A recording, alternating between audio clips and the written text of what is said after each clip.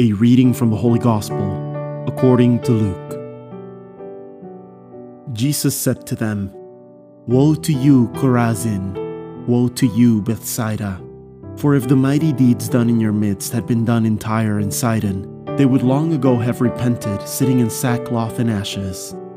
But it will be more tolerable for Tyre and Sidon at the judgment than for you. And as for you, Capernaum, will you be exalted to heaven? You will go down to the netherworld. Whoever listens to you, listens to me. Whoever rejects you, rejects me. And whoever rejects me, rejects the one who sent me." The word of the Lord.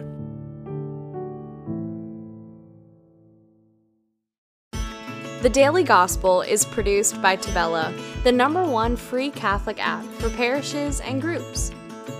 To listen to this episode and more devotional Catholic content without ads, make sure you download the Tabella Catholic app on the Google Play Store or the Apple App Store completely free. If you are a church leader, claim your parish on the app right away and start communicating with your parishioners at no cost. God bless you.